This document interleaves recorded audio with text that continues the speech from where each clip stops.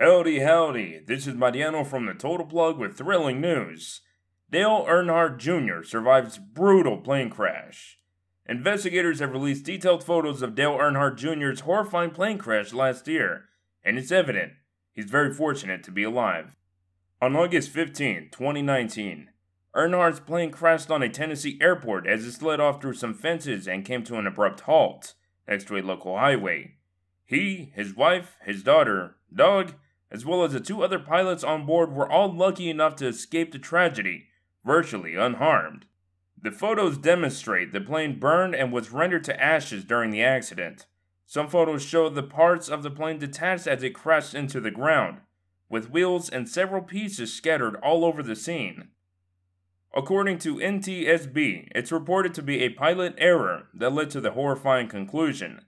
The investigators believe that the jet approached too quickly to land safely, which gave opportunity for mistakes. The pilot did not brake properly, and with the plane traveling at high speed, it was almost certain there would be a crash. I must say, he's a very lucky man as he, along with his family, did not get injured at all. Thank you all for listening in.